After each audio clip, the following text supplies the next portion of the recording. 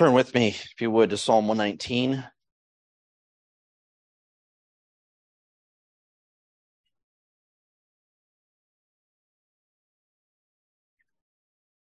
I was thinking, Amanda, that as I grew up, I probably was 10 or 11. I have two younger brothers. And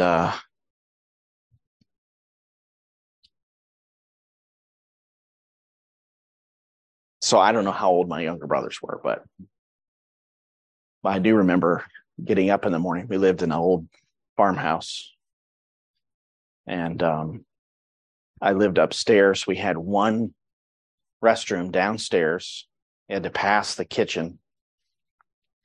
So if I got up in the morning and went downstairs, I would pass the kitchen, and I remember my mom sitting at the kitchen table facing away from that doorway. She was facing the opposite direction with her red Bible. And I don't know how early I got up, but as time went along, that wasn't the only time I saw her there. And there's something that just sticks in my mind about that. And I was home with my folks. I say home, I haven't made that place home for many years, but my mom has a little breakfast nook as you walk into their house, and right there, which they don't really ever eat breakfast there. She does sometimes, but that's where her Bible is. And that's where she studies now. And she's in her 70s. And there's really, it's not just a one moment, it's over time seeing that devotion that is such a testimony to me as a child. And I'm just about a 50-year-old child. So we have a really an opportunity to pass on to the next generation over time. And may the Lord help us all to do that. And certainly support with prayer when there's challenges. And we certainly will support you and are supporting you through prayer, I hope in other ways too. Psalm 119, we began looking at a section that deals with keeping God's words. It's starting in verse 57 and down through verse 64. The promise of the psalmist is found in verse 57 after he says, "The Lord is my portion, my inheritance," you might say. He belongs to me. Of course, I belong to him, but his promise, because the Lord is his portion, is to keep God's words. But in making that promise, he then follows that with a prayer for grace. Verse 58, "I sought your favor with all my heart. Be gracious to me according to your word." I don't know if you took me up on, if you were here last week, the opportunity to look up that phrase, "be gracious to me," but it's throughout the Psalms, and it's for many different reasons that the psalmist asks for grace. Be gracious to me, that's showing favor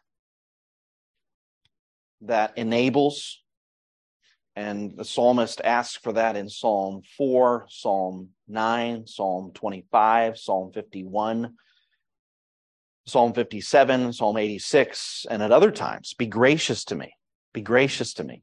And God, of course, is gracious. He loves to be gracious. The text in Isaiah says he longs to be gracious to you, especially when you want to keep his word, when you want to do what he has said. He longs to be gracious, to give us that grace that enables us to obey. And as we see verse 59, our natural disposition is not towards his testimonies. It's away from doing his testimonies. It's another reason that we need to pray and ask him for grace. We need his help. We need his enablement. But there is a self-reflection, verse 59, and then a purposeful turning to God's testimonies. You could say that's repentance. Certainly something that needs to happen all the time as God shows us that our ways are not consistent with his word. And he teaches us the right way, and we recognize I'm not on the right path. It's like not looking at the map for a while and getting off track and then realizing I'm not in the right place. That GPS, if you ever use the GPS, right, it's always correcting. You make a wrong turn, it's correcting. That's actually a good thing, to be correcting. I don't like to hear that if it's talking to me, but I need to be correcting and corrected. And of course, teachable, correctable. And when I'm corrected, how do I respond? Do I respond immediately, or is there a delay? Verse 60, he says, I hastened and did not delay to keep your commandments. God is God. He is worthy to be obeyed all the time and immediately. And if he has spoken and his word is known to me and I'm not obeying, when is the right time to obey? It's not later. It's now. There should be no delay. The only thing that's going to happen if I delay is I will increase my sin. And I appreciated the quote from Spurgeon. I read this last week. Delay in repentance is increase in sin. To be slow to keep the commands of God is to break them. Much evil is found in a lagging pace when God's commands are to be followed. So I hope as we are reminded of the importance of obeying God's word, that we'll also see that delay would be sinful. But the opposition doesn't just come from within. It comes from without. Verse 61, in order to keep God's word, David also had to deal with influences from without that could in some way tempt him to either make excuses or somehow keep him from obeying. He says in verse 61, and this is where we're picking up from where we were last week, the cords of the wicked have encircled me, but I have not forgotten your law. Another translation, I believe the King James had, the bands of the wicked robbed me. That's a little bit different understanding. I believe the translation here is accurate. The New American Standard is accurate. The cords of the wicked have encircled me, as if he is in a constricted place because of the wickedness of the wicked.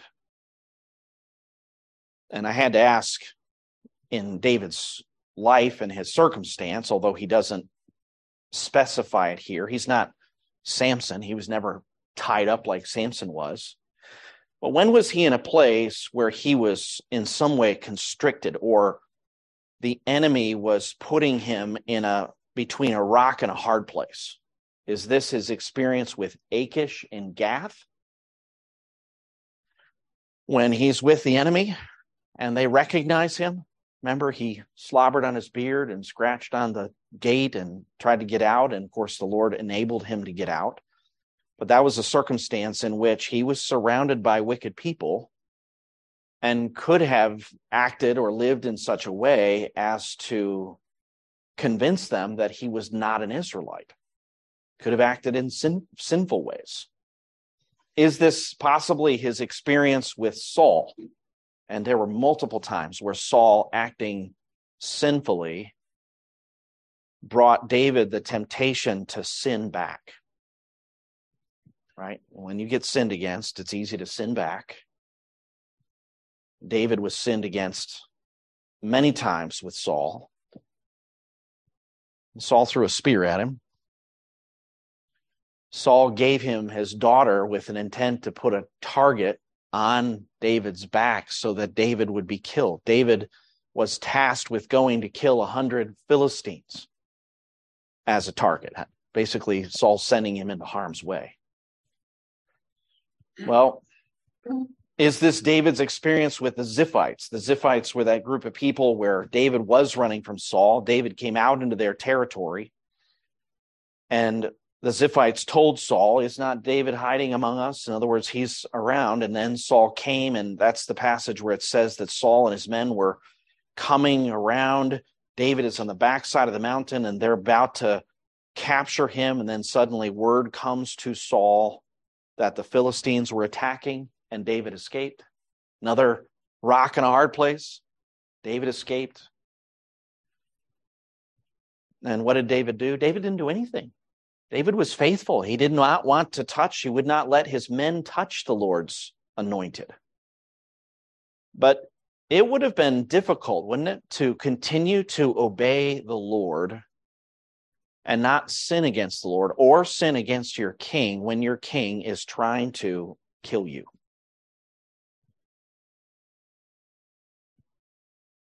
So David is using an image here that really could apply to a number of circumstances where he's in a difficult circumstance. And isn't it those times where the difficult circumstance brings out in us what we desire to do and what we want to do? Sometimes in contrast with God's commands. Oftentimes in contrast with God's commands. But even when David was put between the proverbial rock and a hard place, what does he say? I have not forgotten your law. I have not forgotten it. Another place he says, Psalm 140, the proud have hidden a trap for me in cords. They've spread a net by the wayside. They've set snares for me. David didn't use those circumstances as an excuse. Not that David was perfect, but he remembered God's word.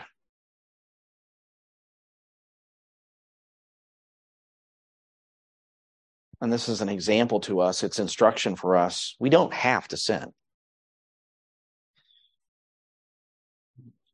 You can't say the person made me do it or the devil made me do it. If God gives us strength, and he does, if he has put his spirit inside of us in this dispensation, and he has if we're believers, we don't have to sin. If Christ has died for us and we're united with Christ and we have union with Christ and we're no longer under sin as a master, we're no longer enslaved to sin. What did Paul say in Romans? Sin shall no longer be your master. You don't have to sin. If you choose to sin and you're a believer, you go back into sin, you're actually submitting yourself to your old master. That's who your master used to be, but now you serve a new master. Your new master is Christ. You now serve holiness. You no longer serve ungodliness. And David says here, I have not forgotten your law. I think one of the points that we could see in application is we ought not use someone else's wickedness to justify our own. You can still do right even when someone seemingly has you in chains. Jesus did not stoop to the level of the leaders who crucified him, even when they spoke against him in blasphemy, in mockery. He did not return in kind.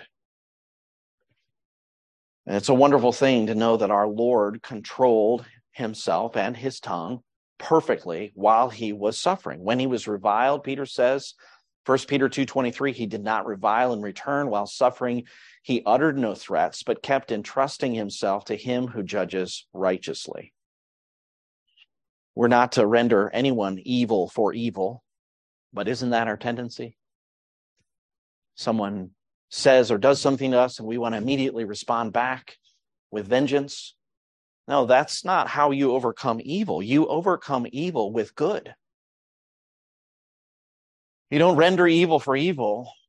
God is the one who will bring vengeance when necessary upon those who seek to bring me harm or bring me harm. And praise the Lord that even our Lord, when he was dying on the cross, what was he doing? He was praying for those who were persecuting him, just like he taught his followers to do. Father, forgive them, for they do not know what they're doing. And I love Hebrews 12:3, for consider him who has endured such hostility by sinners against himself, so that you will not grow weary and lose heart. You have not resisted to the point of shedding blood in your striving against sin. Jesus, of course, as the Son of God, is almighty. What could he have done, even if he chose not to do it himself? He asked Peter, don't you know I could call upon my Father and he'll send legions of angels? But he didn't do that. Instead, he remembered the word of God. He followed the Father's will for him, and he died upon the cross just as the Father had planned. So when you are influenced by the wicked, when you are sometimes persecuted or mistreated by the wicked, remember God's law. Remember his word. Remember his guidance when he tells you how to deal with those who oppose you. Love your enemies, Jesus taught. And may the Lord help us to obey his word, to remember his word. Verse 62 seemed to me, other than the general subject of the psalm, seemed to me just kind of out of order, right? That's in my natural way of thinking. I don't see the connections, and so I'm striving, just kind of trying to figure out what's the connection. I'm talking about keeping God's words when under pressure, guarding, not forgetting God's words. And suddenly, verse 62, it's at midnight I shall rise to give thanks to you because of your righteous ordinances. When was the last time you were up on purpose at midnight? I know it's January 15th. Was it about 15 days ago? I went to bed. I had to preach the next day. I told my kids, I'm going to go to sleep so I can be awake while you're sleeping. Hopefully not while I'm preaching.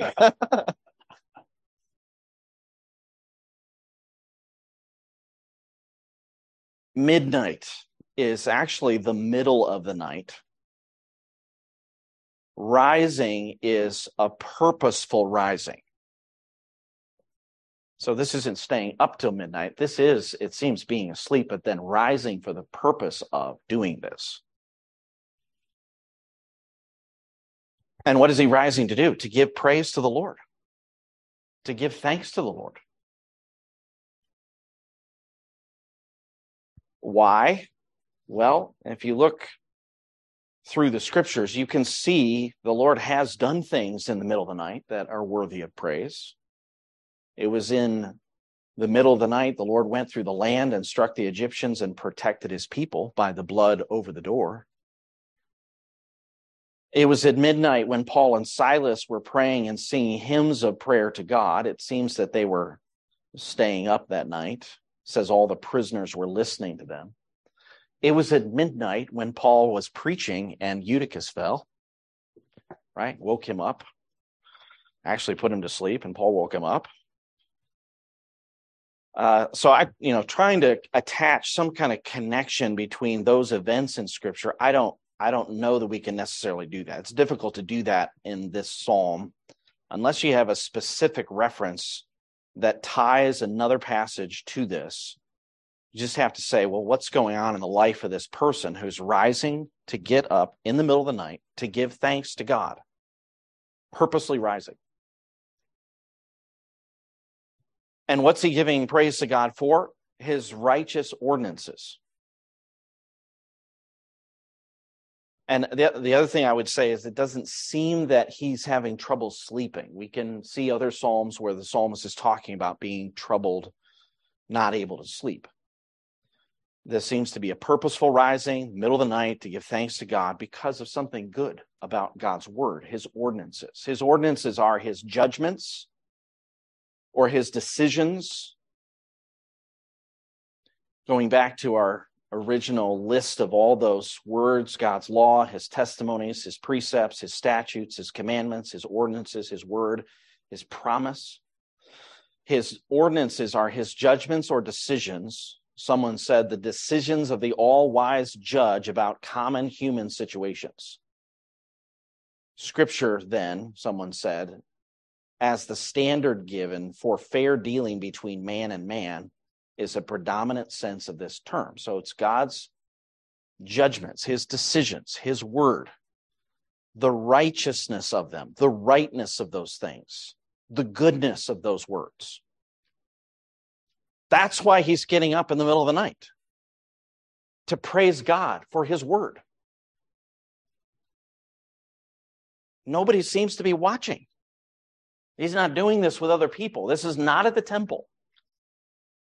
This is something that is in the life of this person alone, where his delight is in the law of the Lord, and he decides to rise up when sleep would be the norm in order to give praise to God. He's breaking sleep to bring praise to God. Now, that sounds like sincerity to me. When somebody is doing that for that purpose, nobody else is watching. It's also secret. It's not with anybody else. And what this suggests is that he really does delight in God's word. He remembers God's word. It's a joy to him.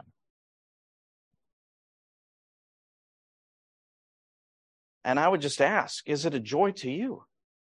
You might not choose to do exactly what the psalmist says here, but are there times when you secretly and sincerely rejoice in the righteousness of God's word? Nobody else is watching. You're not doing it to show other people. You're just doing it because God's word really is good, and you really do love it. You want to praise him for it.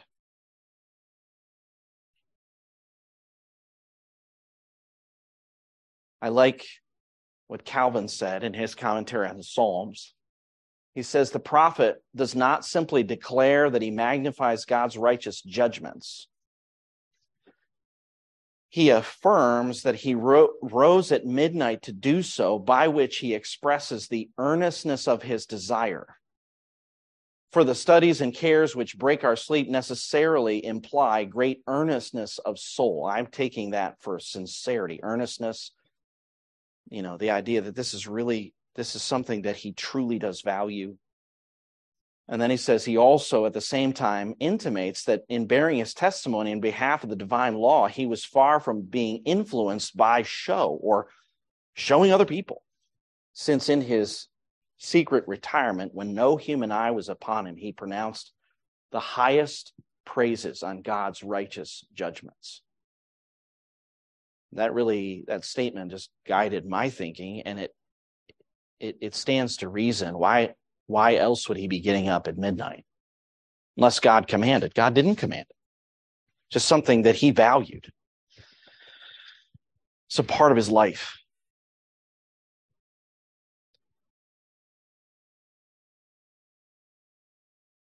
Are you keeping God's word? Are you guarding God's word? And as you guard God's word in your life, you're praying for grace and help. And then as you obey God's word and you see the fruit of that obedience,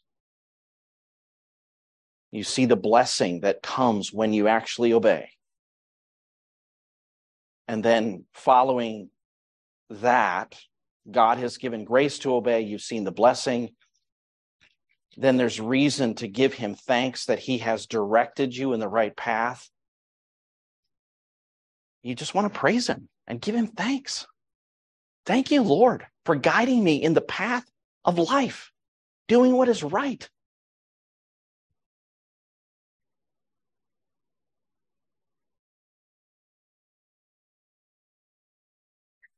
I'm guessing you may have at some time gotten up to go see the sunrise? Anybody gone up to see the sunrise? Why'd you do that? I mean, it's a nice thing to see the sunrise. It's quiet, depending on where you are. It can be a beautiful thing, beautiful scenery. And I confess that when I was coerced to do it, I enjoyed it, right? But would I necessarily do that all by myself? I'm just going to get up tomorrow and see the sunrise. Well, some people have that in their hearts to do. There's something better than seeing the sunrise, as beautiful and scenic as it may be. Hearing the waves come in on the shore, birds flying. I mean, you just imagine a scene like that and the beauty of that. There's something better than that. It's God's word. It's his righteous ordinances. It's a reason to get up and give him praise and honor and glory in our lives. That's how good his word is. May the Lord help us to see it for what it is, to esteem God's word and the joy that comes when we truly do obey, when we remember it. Now look at verse 63. I am a companion of those who fear you and of those who keep your precepts. So in keeping with the theme, we've got, I promise to keep your words, verse 57, multiple verses here reminding us to keep, not forget, to guard God's words. And here is a help along the way. It's not me keeping God's words, but it's me keeping company with those who keep God's words. And it's because I keep company with those who keep God's words that helps me to keep God's word. I remember one night I was a companion of a bunch of boys my age, and we just did a whole bunch of things that were wicked. Just things we were saying, things that we were doing. And I remember walking away from that night, remembering that night, remember to this day, thinking that was so foolish. I don't think, even though I was a sinful boy, I don't believe I would have done everything that I did had I not been with them. But they wanted to do some things, and I was with them, and I didn't have my heart right, and so I was doing things with them.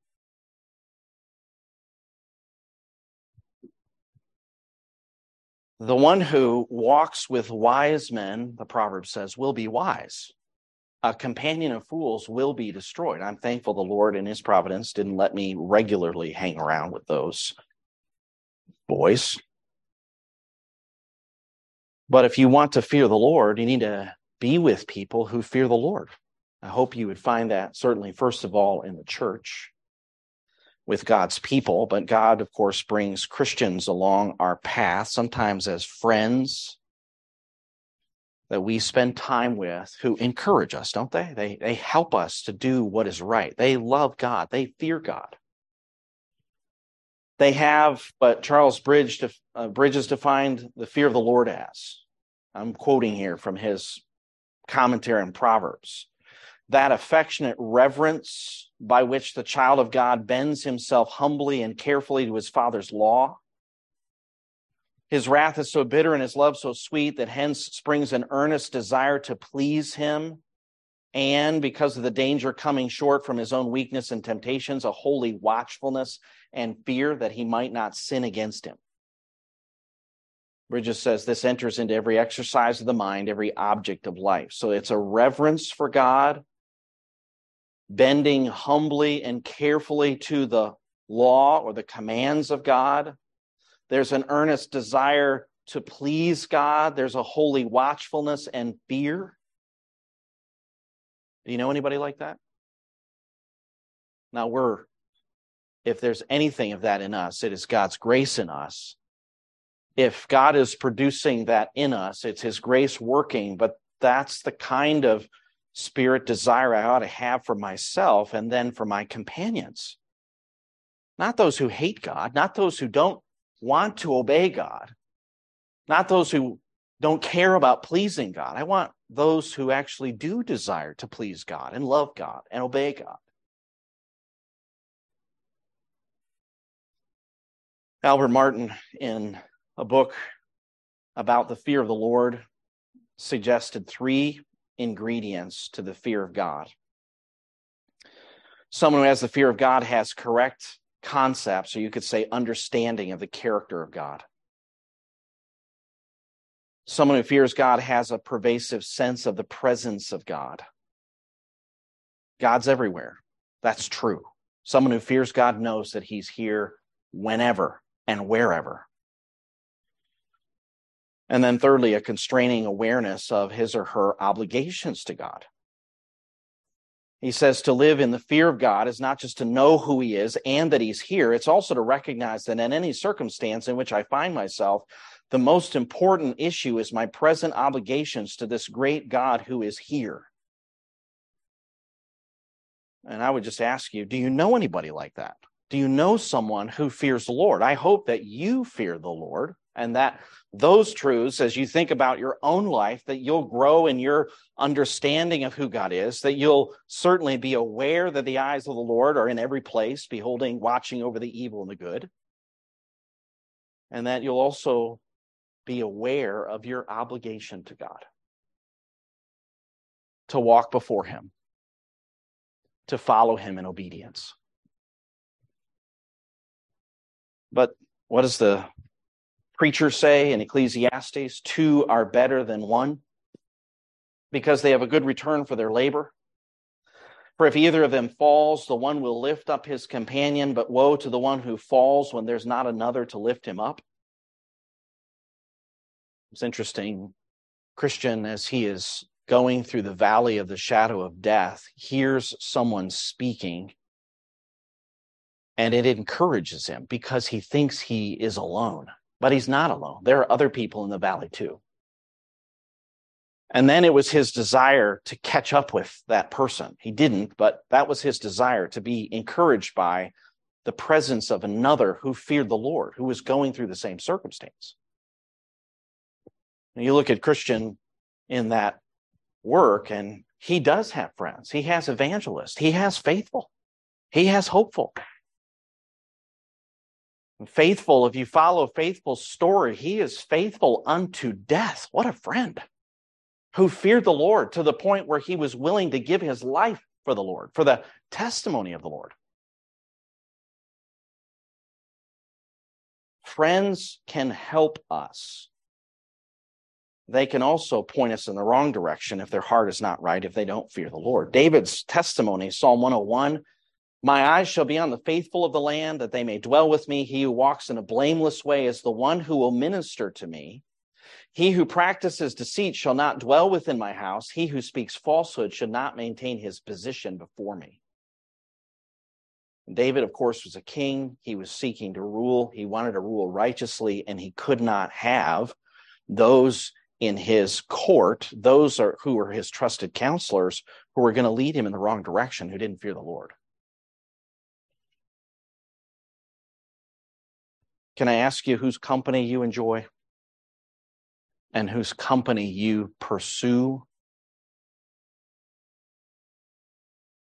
Is it those who fear the Lord? Is it those who love the Lord? I will also ask you in connection with that, whose music do you enjoy? What music are you influencing your heart? Is it those who fear the Lord or those who love the world? That's a strong influence in the wrong direction.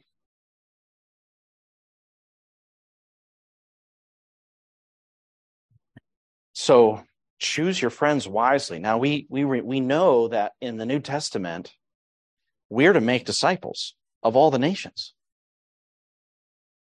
We know that Jesus was a friend of sinners.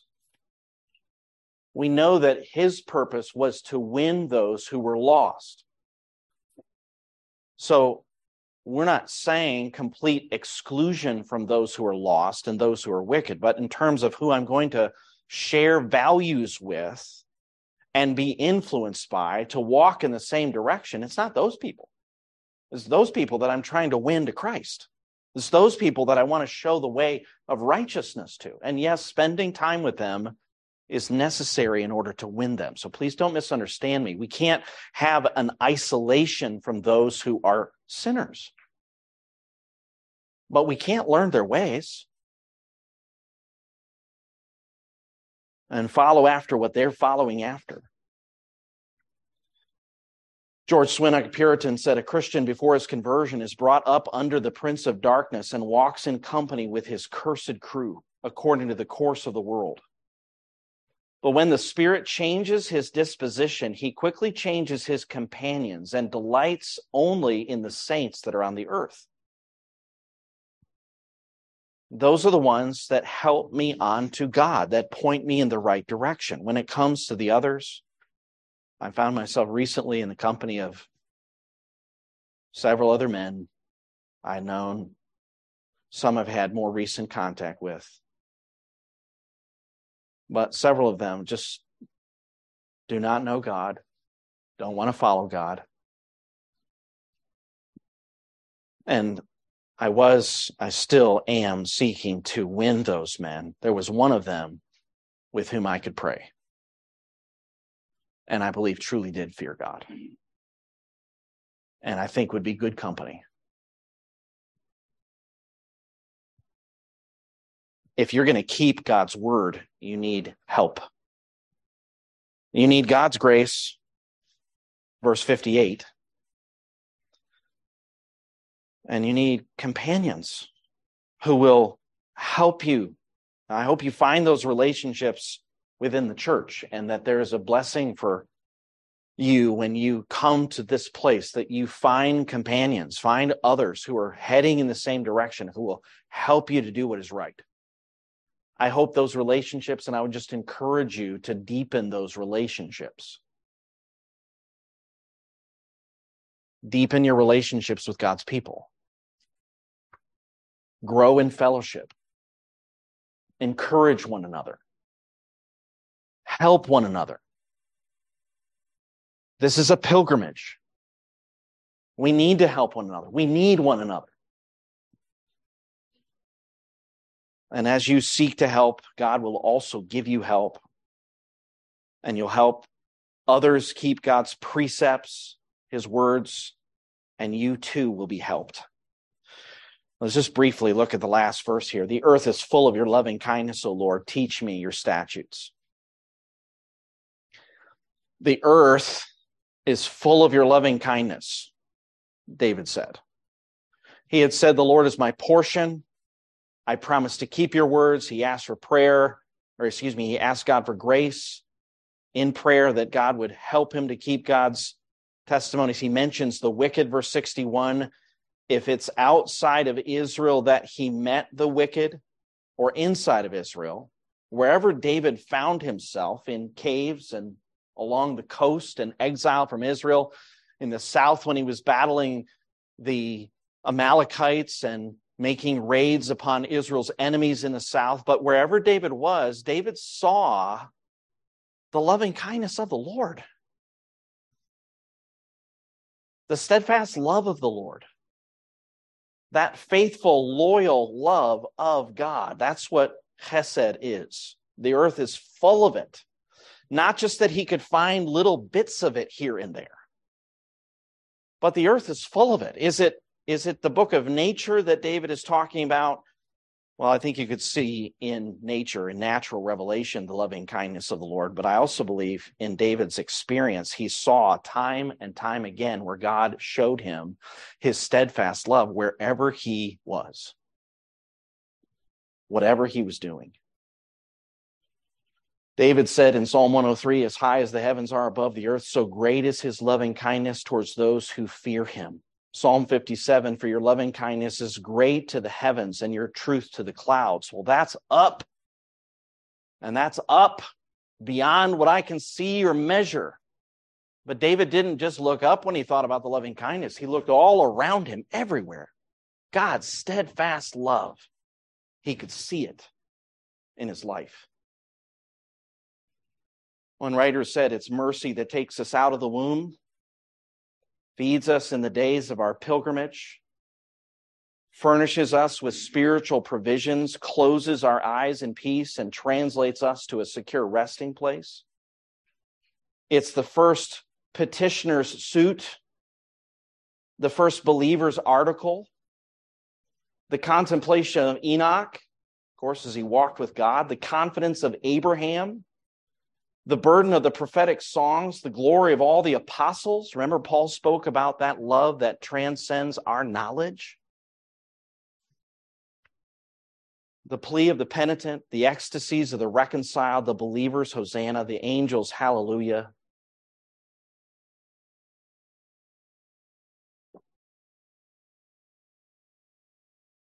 Ordinances, oracles, altars, pulpits, the gates of the grave and the gates of heaven do all depend upon mercy.